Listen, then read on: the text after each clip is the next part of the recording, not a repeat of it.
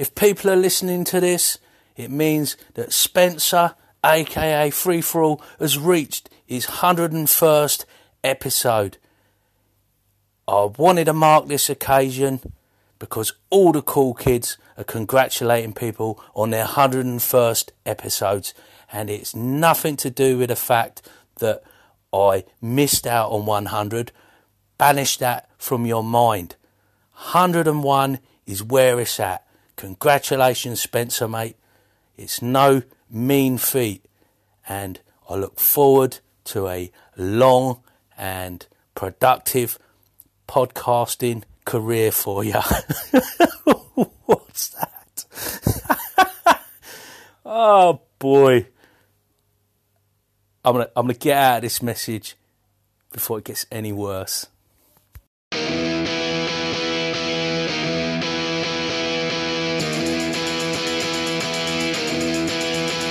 He was slinging pawns at a B&B when he had an epiphany.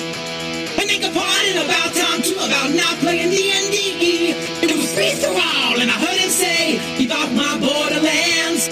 But just sit back and let Spencer do his trick, cause you're incapable hands."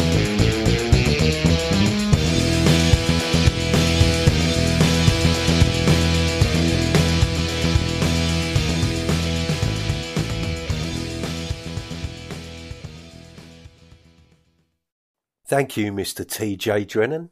Welcome to episode 101 of Keep Off the Borderlands.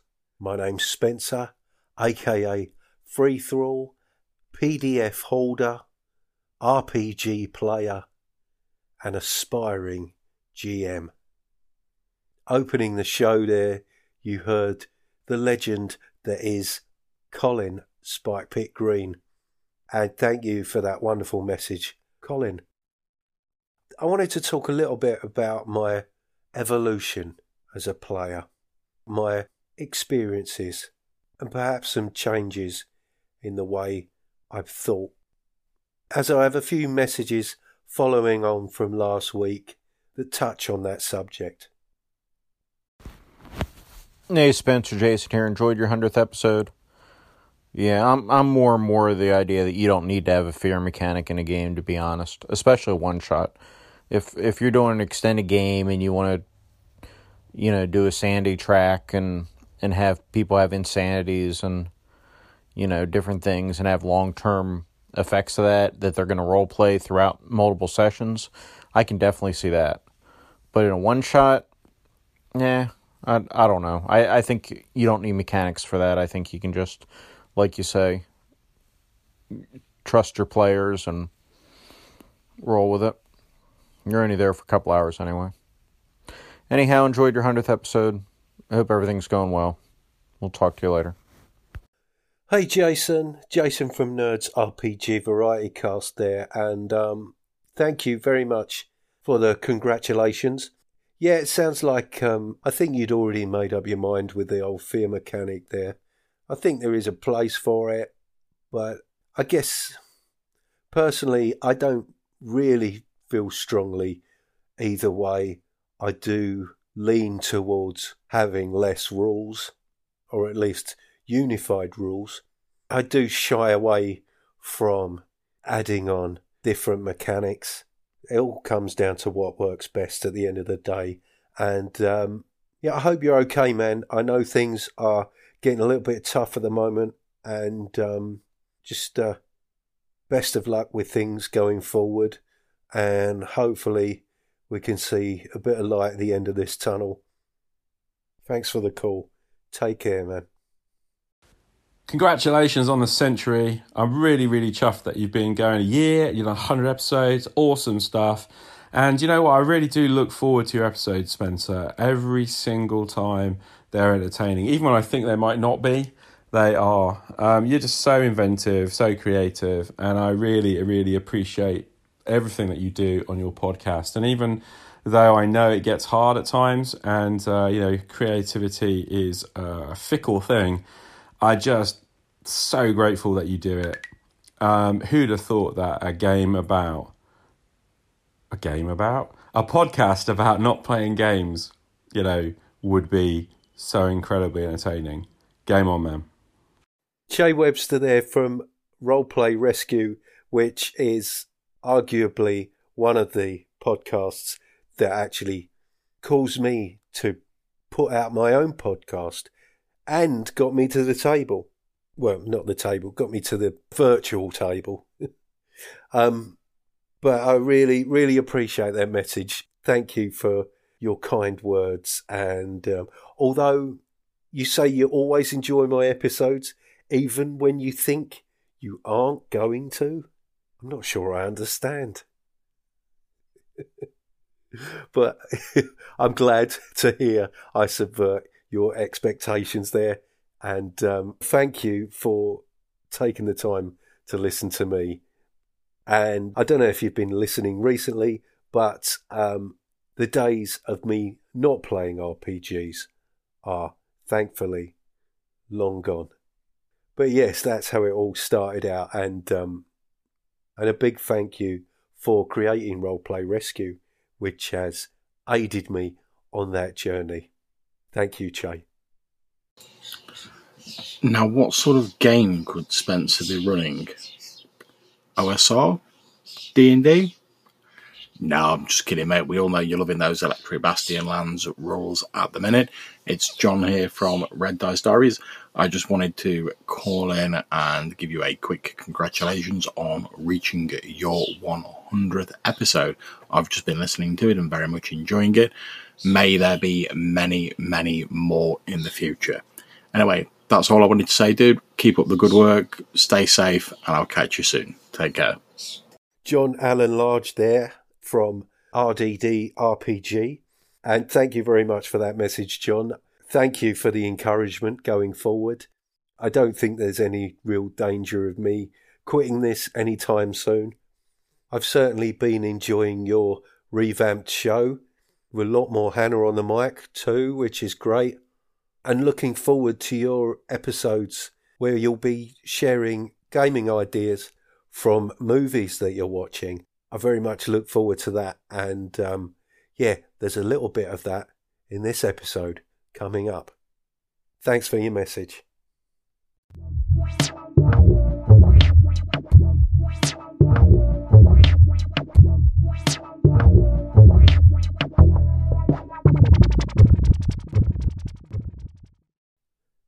Just finished watching 1917 and wow, I just had to record something because, well, I was going to say it's a real roller coaster ride, but that feels a bit like I'm trivializing it because it's quite a moving experience.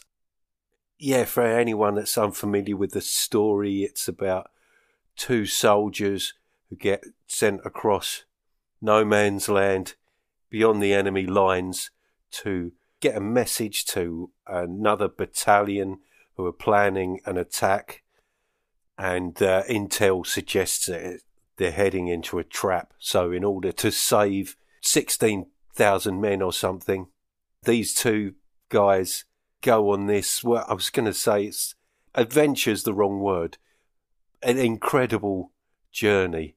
And like I say, I feel like I'm trivializing it, but I guess looking at it from a filmic point of view, just the way that it keeps up the tension, the pacing, the set pieces. There's so much in there that could be used in a gaming context.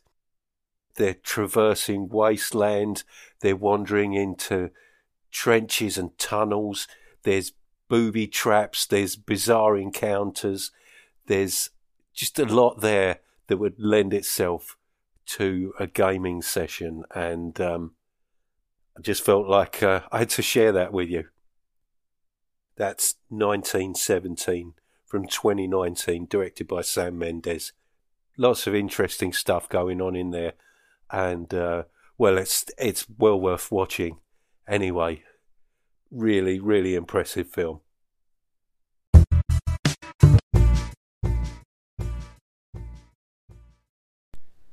Hey Spencer, it's me.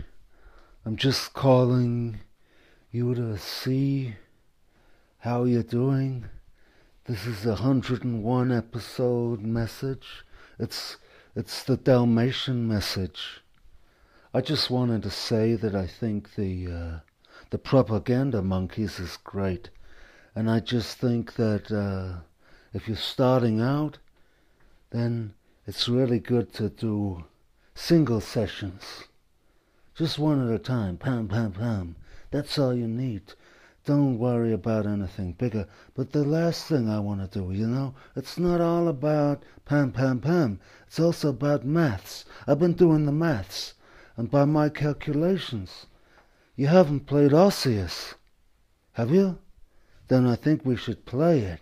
Just quiet, play that. Hey Spencer, you also seem like a nice guy, a charitable guy, open-hearted kind of guy. I'm starting an El Paso Alpaca a cappella charity, and I was just wondering if you wanted to be a donor. Thank you. Was that Brandon Marlowe? Obviously, Mr. Barney Dicker there from Loco Ludus. And yes, thanks for the tip there. I'm thinking about, one-shots. I'm not trying to come up with big campaign arcs or anything at this stage. Just looking for maybe a few little one-page dungeons, perhaps, or just doing what you do and flying by the seat of my pants, just throwing things in on the fly. It's always great fun. And Into the Odd, Electric Bastion Land certainly seems to encourage that kind of play. So, maybe just have a hat full of random ideas by my side. And Osseous, although I had fun putting those rules together, you could probably tell I haven't play tested it. I might play around with that perhaps, but I'd rather kick off with some well-tested rules that I can rely on. And the monkey idea, yes, propaganda monkeys, why am I not surprised you are a fan of that one? Yeah, as for the El Paso Alpaca a cappella charity, just tell me where to send the money, dude. Thank you very much for that. Spencer, Evil Jeff. So I grabbed a hold of the minions quite forcibly and sat them down, and we actually sat and watched Alice in the Extraordinary World. It was good. They enjoyed it. I was a little put off with the animation because I wasn't, you said Studio Ghibli and, thinking quality and some of the things you get there.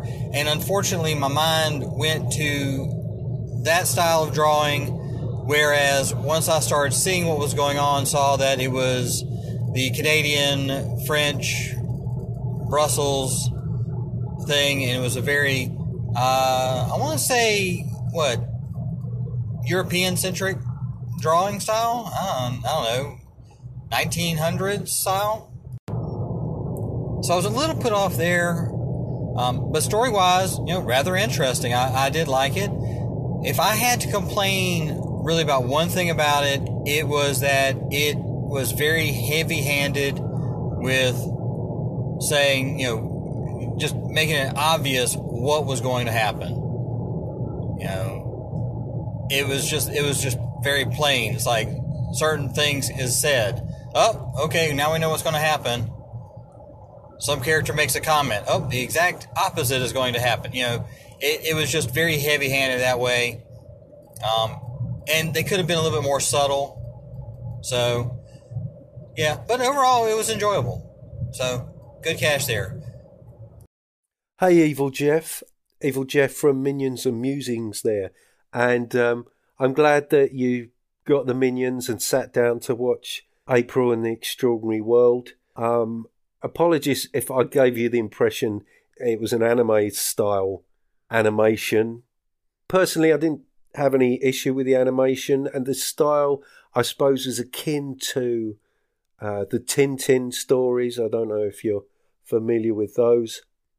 I certainly enjoyed the animation, and maybe it didn't have the subtlety story-wise of the Studio Ghibli stuff.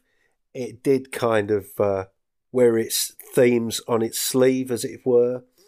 But I thought there was still a lot of inventiveness there regards the world building. And I guess that's what I enjoyed most about it. And it's nice to stumble across something I've not heard anything about. And I was quite surprised. But I'm glad you got something out of watching it anyway. Thanks for your message.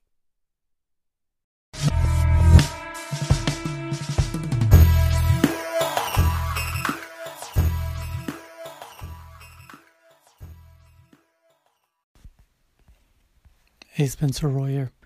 The Confessions of Salty Spencer just really shocked me. Not shocked in an angry way, but shocked in a examine your preconceptions way. Anyway, it's certainly going to bear a second listening after I've had some time to let it sink in. Really made me question some of the assumptions I had about the game I love. Made me rethink some of my design ideas for the game I'm working on. Like I say, certainly bears a second listening.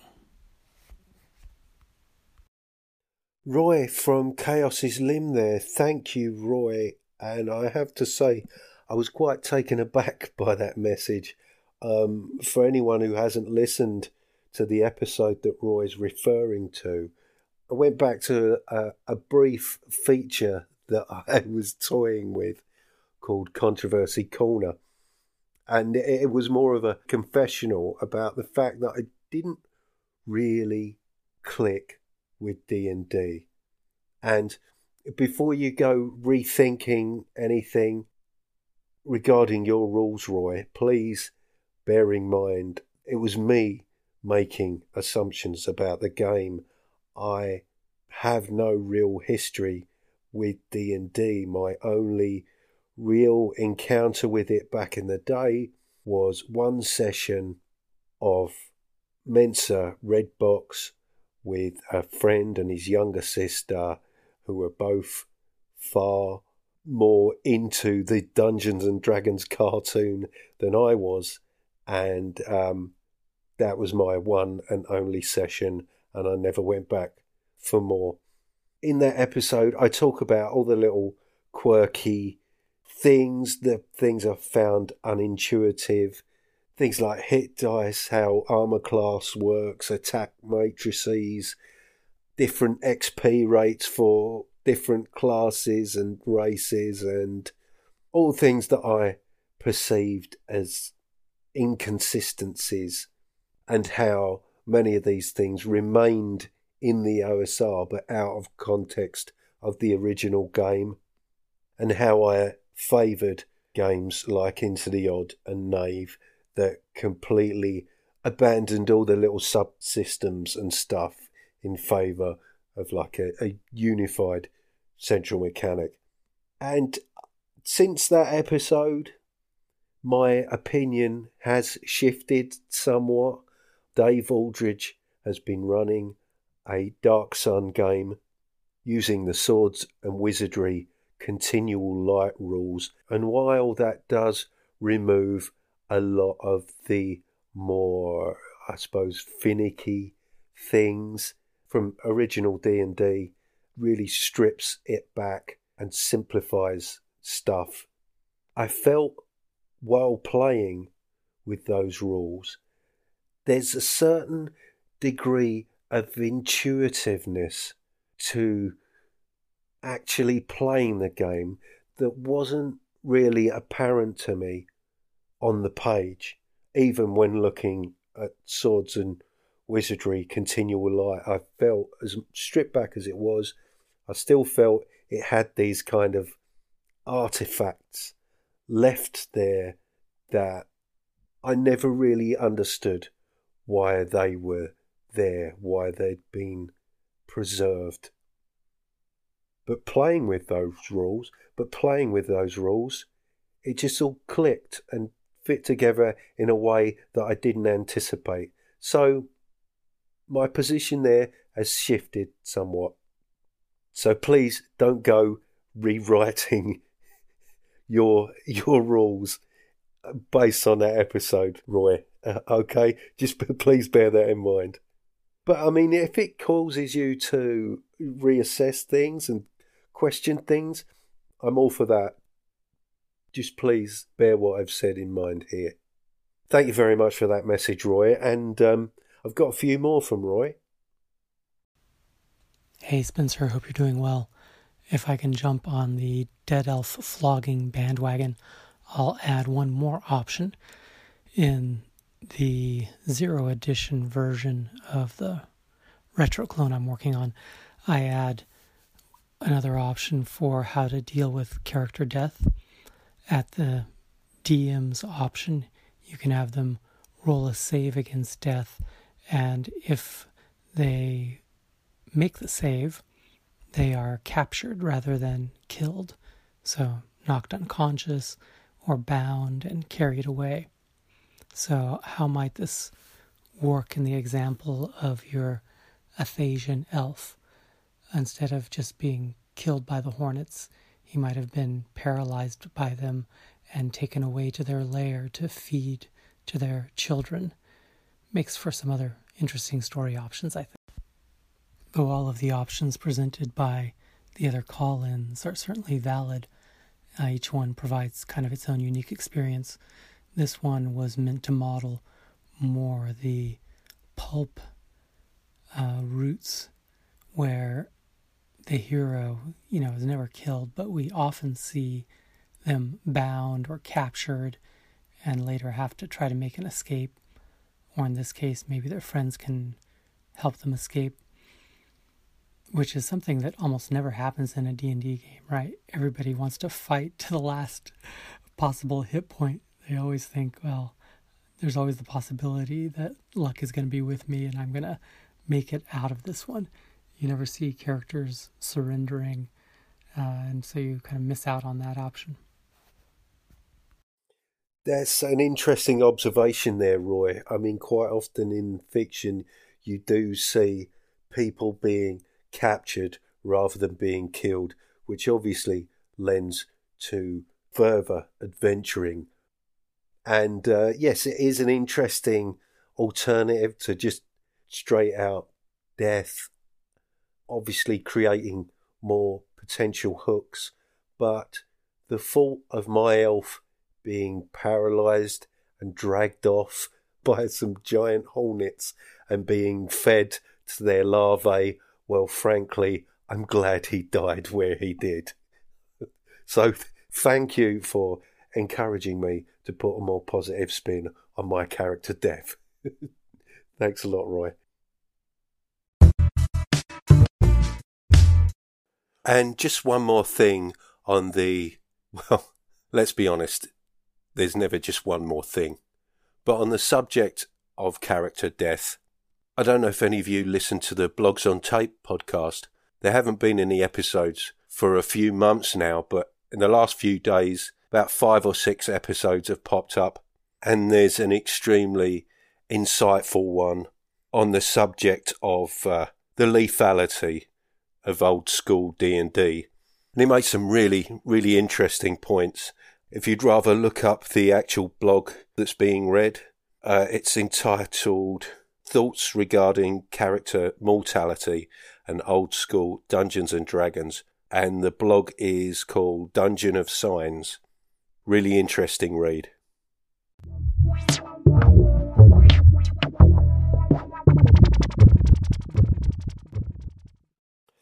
I got a series of messages from Menyon, also known as Rob, from Confessions of a wee timorous bushy, just reflecting on different styles of play and following on from the comments from the episode I did about acting versus role play. Take it away, Rob. Hey Spencer, it's Minion. Congrats on your 100th episode. Well done. Amazing stuff, eh? So, just a quick point on the on role playing and acting. I'll try not to sound too judgmental. Obviously, everybody plays the game as they see fit, but I do think it's important to remember, though, it is a game that we're playing. And the game has certain rules which revolve around dice and numbers and pencil marks on paper. So, and depending on the system, obviously, there'll be more of that sort of works its way into play and sometimes gets in the way of play. And naturally, the same can be said of character backgrounds or role-playing, or shall we say acting, within the game. So the increase in work on the character, one individual character's background or one individual character's role-playing, then tends to take up more time of the whole play. So it may ellipse other people's stories, and also may ellipse the actual core foundation of the rules. So I think striking a balance between all three of those things and trying to get them all to work together is what's needed. Naturally, this is a matter of individual style, but personally, I tend to sort of go between all three, I guess. So I'll more specifically, I guess, I move between first person and second or third person, depending on which parts of the game I want to highlight at any given point of play. So where an interaction becomes of paramount interest or importance to either myself or other players, we may shift into that mode, first person mode. Otherwise, we may move the focus out and focus more on the he does, I do this, I do this, I do that, he does this, or whatever. Of course, one second. And of course, at other moments, you're focusing more on the rules. So I don't think any of these are mutually exclusive or better than the other. It's more a case of looking at where you want to put the emphasis in play and where other people want to put the emphasis, and coming to a broad consensus, and sort of focusing on that type of play. So even if it means just rolling numbers, then that's what you do at that point. I don't think you need to get any heavier than that. You just if the boss is the big bad at the end is the focus, then you focus on that and you don't shift the focus away on ephemera. That's how I personally would run it. Thank you, Rob. First of all, thank you for the congratulations. Much appreciated. And I think you make some interesting points there, some interesting observations. I agree with you that, certain situations, it's the numbers that are important. Sometimes it's elaborating on the action that's important. Sometimes, a bit of frivolous banter is called for. Adopting whatever approach is most appropriate for what's occurring during play. You mentioned about maybe people taking the spotlight in the game, focusing on maybe a particular player is a bit more indulged at the expense of other players. I'm picturing somebody who gets really into their character, maybe making speeches, elaborating on their background and that kind of stuff. And obviously maybe the less outspoken players feeling a little sidelined perhaps. And that's not really a situation I've encountered as a player. But I can imagine that would happen if you have more extroverted, outspoken player amongst a group of introverts, perhaps. That could be problematic. I mean, I wasn't really thinking of role-playing in terms of like characters eulogizing about their backgrounds and stuff, more adopting a persona during play. And I guess I was thinking more of my own evolution as a player. I was quite a tentative player, wanting to elaborate more on roles, but find myself slipping into that, oh, I hit the orc with my sword kind of approach, and I do this much damage.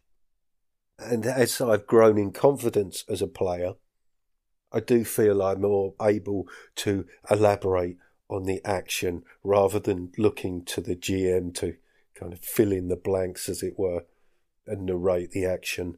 And I would hope, I'm doing that as a means of contributing more to the proceedings and not at the expense of other players. I know Liren was talking about this in a recent episode of Updates from the Middle of Nowhere. She was talking about sharing the limelight and a good player being inclusive, drawing the other players into what's going on rather than grandstanding. Really being aware that you're a team, you're a party, and giving everyone the opportunity to contribute. I think that's what gives rise to the best kind of play, a richer experience. I think I'm relaxing a lot more as a player. I'm happy playing with people who want to be in the third person, who want to just, roll the dice and be told what that does, because I was that person too. So yeah, play how you want, but most of all, have fun. And thank you for those messages, Rob.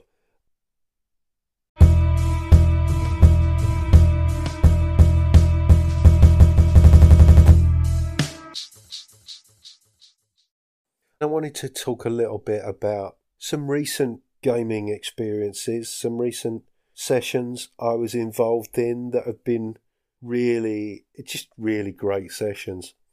First, the last session of the Black Hack that Dave Aldridge has been running.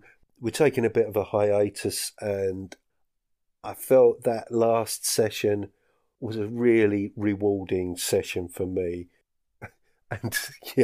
And going back to what I was just saying, I hope everybody else got as much out of it as I did, because I subsequently found out that Dave was kind of making it up on the fly, which makes the experience even more remarkable because it gave my character a real sense of closure to a recent transformative arc.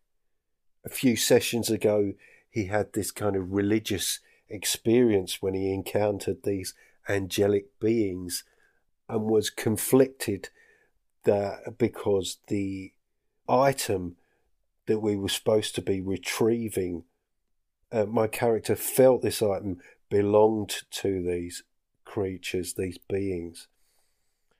And on retrieving the item, taking it back to the faction leader, the person we'd been acting on behalf of, was the head of a vampire cult.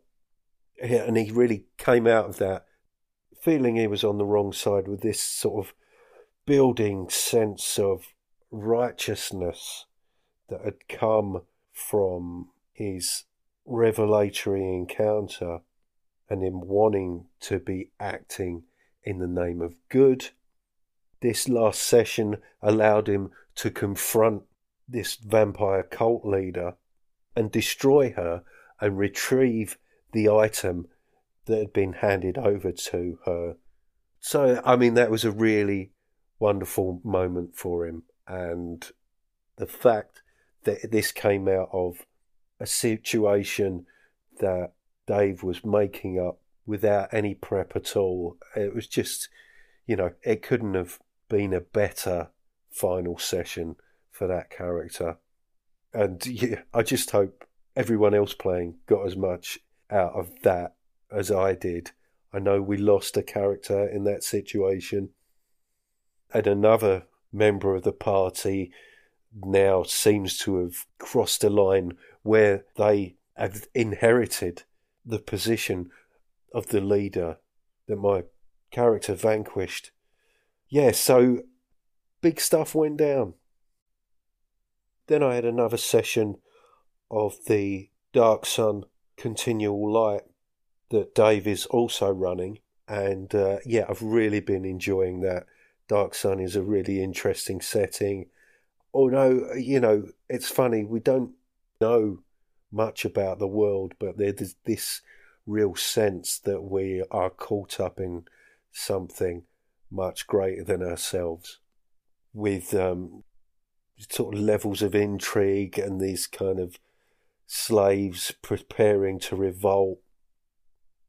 And there's a sense that there's something else going on beyond that as well. We are playing more cautiously. We do seem to be working very effectively as a team, and that is really good. So really looking forward to where that's heading.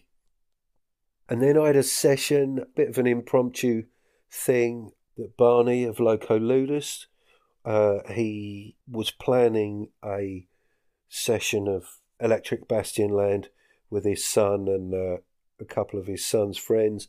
Unfortunately, they dropped out, and him and his son, Imi, obviously still wanted to play something. He asked me if I was available, which I was, and Jeff joined us. Jeff played with previously on the Death Robot Jungle session, and this was a straight-up Electric Bastion setting based on an idea that I'd sort of suggested, that Electric Bastion and Into the Odd as kind of coexisting, but they were sort of tiered. So Into the Odd exists as is underneath Electric Bastion. So Into the Odd still has its kind of Victorian industrial feel, but that is the grimy underbelly providing the power, like it's the sort of the engine room of this opulent metropolis. And Barney really liked that, and he just came up with this idea on the fly. What did he call it? Assault on Pillar 13. And basically we were a couple of prisoners and a guard. Me and Jeff, our characters, were in a cell. Barney's son was manning the guardhouse, and it came under attack. Now, this guardhouse was also a gatehouse, an entrance to the upper levels of Bastionland. So it was essentially a tower. We were imprisoned at the bottom, and it was a huge spiral staircase leading up to the city above. And Barney was just kind of riffing, basically.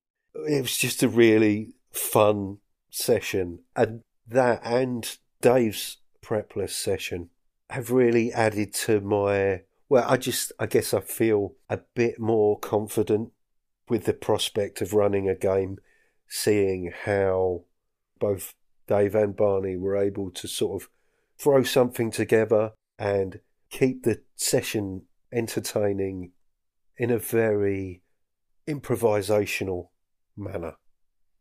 And I just really taken by that idea. It's almost working magic by creating something out of next to nothing, just sort of spinning gold.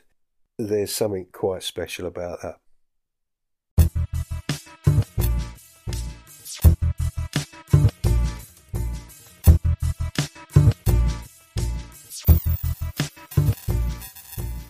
Well, that's about enough from me, I think.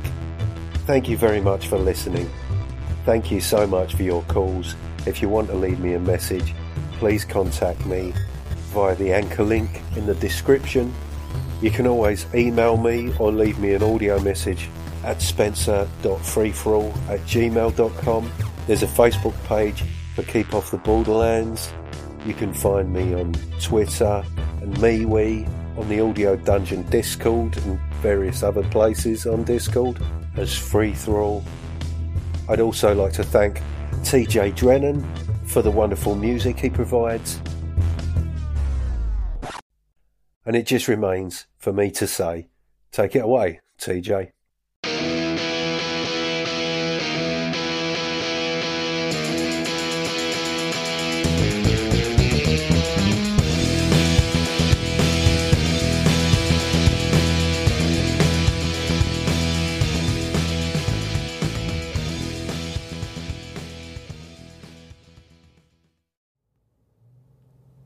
Warning, if celebrating the sound of dice hitting the table and pondering the meaning of the many acronyms within your player's handbook doesn't cure that burning sensation, please see your doctor.